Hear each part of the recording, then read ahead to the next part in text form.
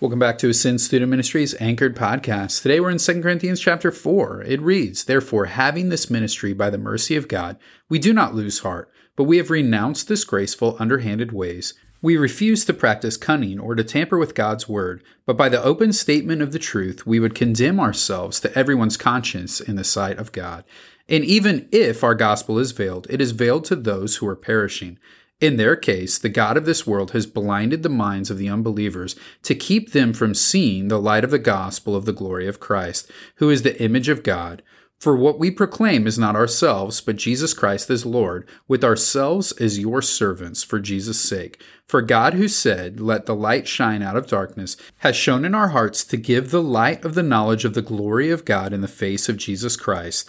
For we have this treasure in jars of clay to show that the surpassing power belongs to God and not to us.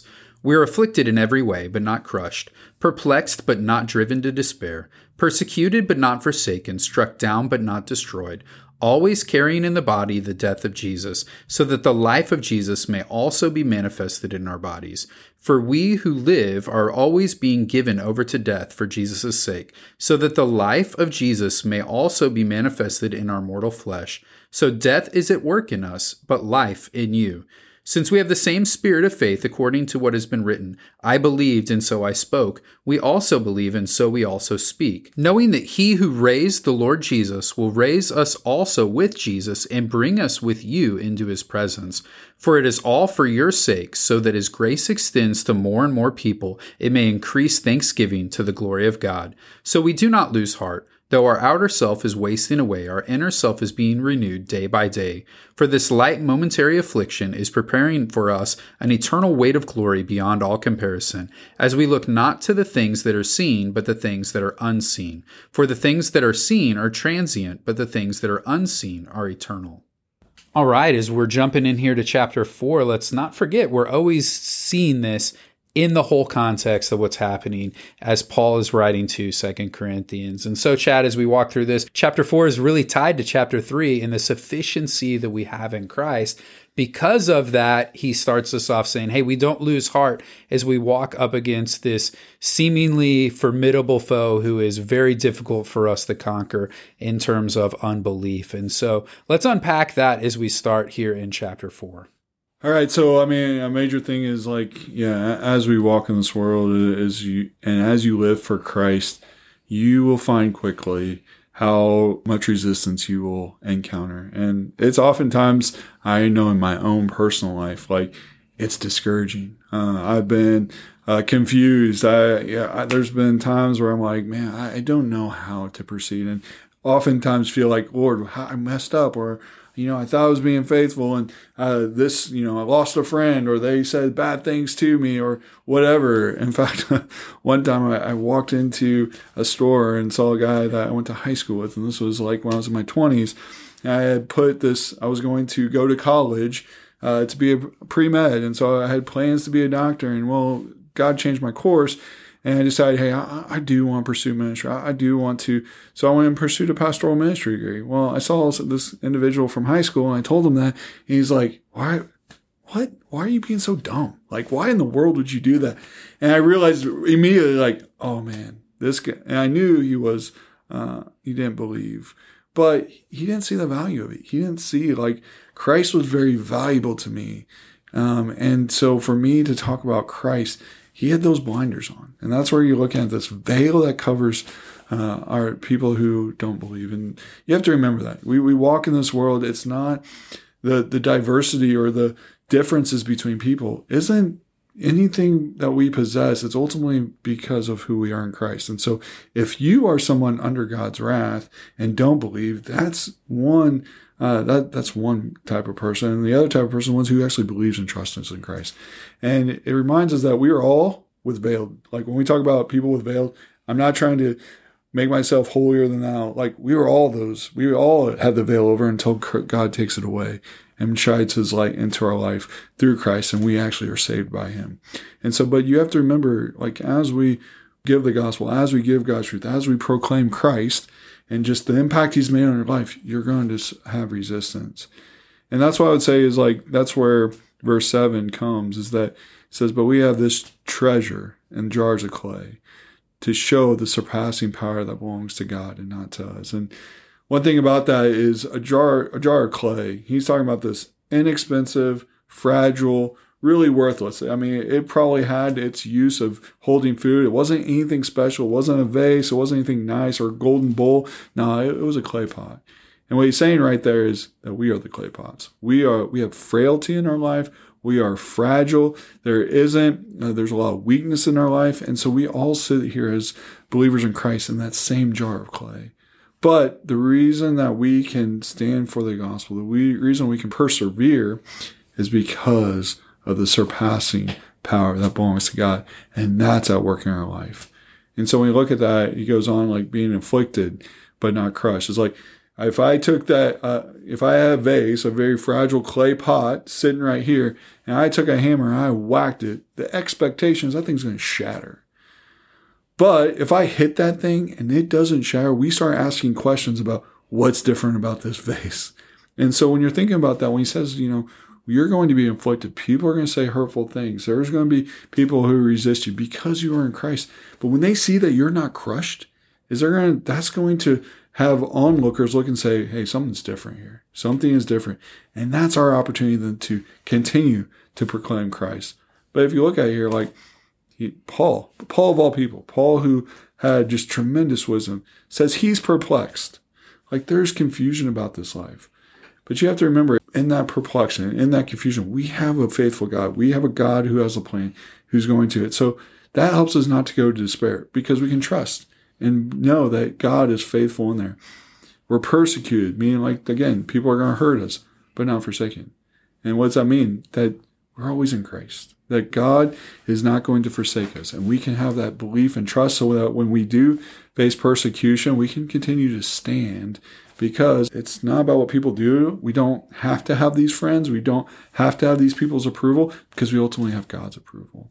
And then, so we can go through there, and that's where he's going through, like carrying the body of death, or the death of Jesus, so that the life of Jesus may also be manifest in our bodies. That every time that you are faithful in your suffering, in your affliction, is that God's actually going to continue to grow you. He's going to help you see that power that is actually within you, and you get an opportunity to demonstrate that by demonstrating love, by demonstrating boldness, by demonstrating kindness when it doesn't seem like a person should be doing that. And so the more that you can do that, the more and more that power that's within you is actually going to shine through you. And one, it's going to help you grow, but it's also going to make an impact around the people around you. And this is such a rich passage when we think about the totality of what it's talking about. But one thing I do want to just really focus in as we think about like this insignificance of what these jars of clay is. That's not saying we're insignificant. Mm-hmm. We're chosen, we're loved, we are so many things in the eyes of God. But when compared to God, we are insignificant. And so it's that perspective that it's talking about here. The treasure is so much more valuable and worth so much more and everlasting and all these things that we are not. And so that perspective is important as we look here. And Paul really continues to focus on that perspective as he walks through we're in this conflict and what it's like living with people who are veiled to the gospel and how hurtful that can be and all of these different things. And so it's one of those things that we understand in the scriptures, or we can see that our mindset is the most important thing. The way in which we clothe ourselves in humility and with the truth of the gospel prepares us for living in that situation. But as I look down here at the end of this chapter, that concept of perspective is definitely still at the forefront of Paul's mind as he wants us to understand the perspective of our trials and tribulations and conflicts that we're living in. And so, Chad, what can you draw out from that passage in there as we look at how he closes chapter 4? I think when you're looking at that verse 16, it says, so we do not lose heart. He talks about this outer self wasting away, inner self being renewed day by day. And what he's trying to do is to give perspective. And I think we're going to, he talks about this light momentary affliction. And I think most people will be like, man, what are you talking about, Paul? Like, this life is hard. And if you actually look at Paul's life, we're going to get more into 2 Corinthians. And when you read his testimony, like chapter 11, some of the things he's dealing with, his life is hard. This guy is not sitting here like, hey, I'm a cush life. I've, got this nice palace. I got all the money and the wealth, and I just have it easy. Now, this guy's this battered, scarred man who's at this point old, probably has just frailty. I mean, he has scars on his back from things that have been done to him. Dude was killed. I mean, basically was left for dead. And so you're looking at that and you start seeing like, wait, that guy is calling his life light, having a light and momentary affliction. And I think what Paul, he's not downplaying the suffering and the pain that he has. And that's the thing to remember. God wants us to be honest about our pain and suffering. Oftentimes I tell people, it's okay to bring questions to God. It's okay to actually share and say, Lord, I am hurting. I am desperate. Like, be honest with the Lord about that. I just say, don't question the Lord. Don't say, hey, you're not loving, you're not faithful. No, that's true of God, and we need to be reminded of that. But we want to be honest and bring that to Him and not downplay the suffering, the weight that you're feeling in your life. But the reason why Paul calls it light and momentary is not because of or because it's just an easy life. He's doing it because he has a perspective of what is going to come in glory. Because as Paul looks at this, I think he's looking at a contrast too. Like, what was due to him was eternity in hell. An eternity apart from God. Eons and eons of time apart from God. So everything that he's going to experience in this life, that's the most pain and suffering he'll have. Being in hell separated from God is far greater pain, far greater despair. I mean, you're talking about just something that we can't even comprehend on this earth. But he's also then saying, like, but there's also this other part of it. When I live faithfully in this life and when I am before the Lord, that pain and suffering experience goes away. And honestly, I'm going to spend thousands upon thousands upon thousands of years in the presence of God without pain and suffering. And so when you think about that in the contrast, that's like, for me, here I am 40 years old. Like, if God said, hey, I want you to go a year through some significant pain, but the rest of your life is going to be pretty much a cakewalk. Like, there's not going to be pain or suffering. I'm like, we would all sign up for that 1 year of suffering. Absolutely.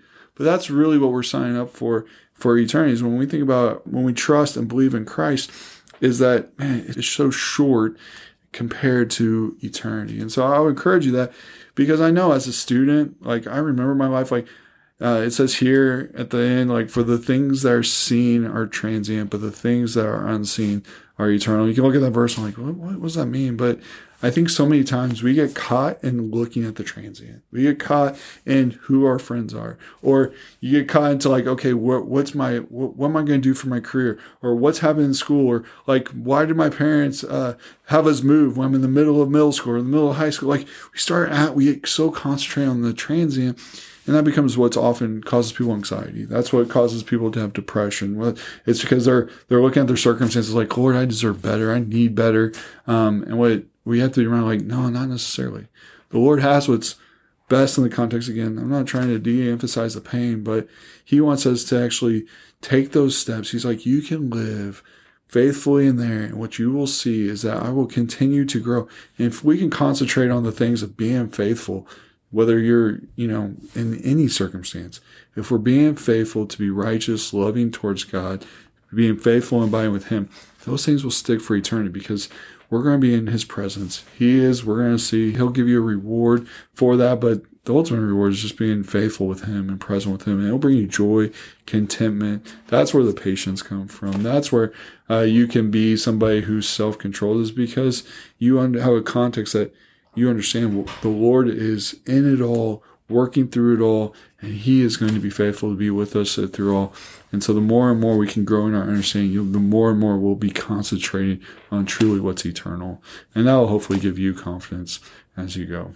Man, there are a lot of things that I pray for the listeners of this podcast, and this is a huge one, that we would have that perspective of eternity in our lives, that we would understand that so much of the Christian life is about enduring for the victory that's already been taken place. And so our eternity is already assured. Our destination is already set.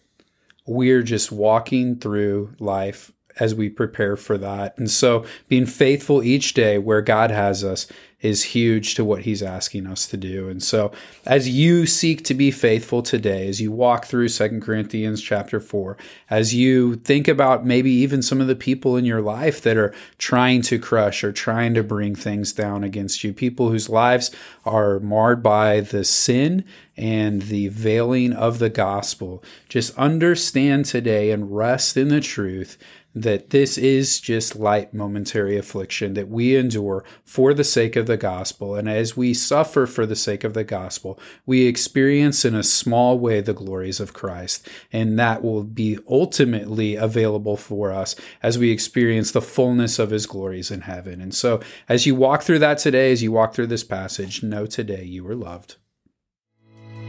You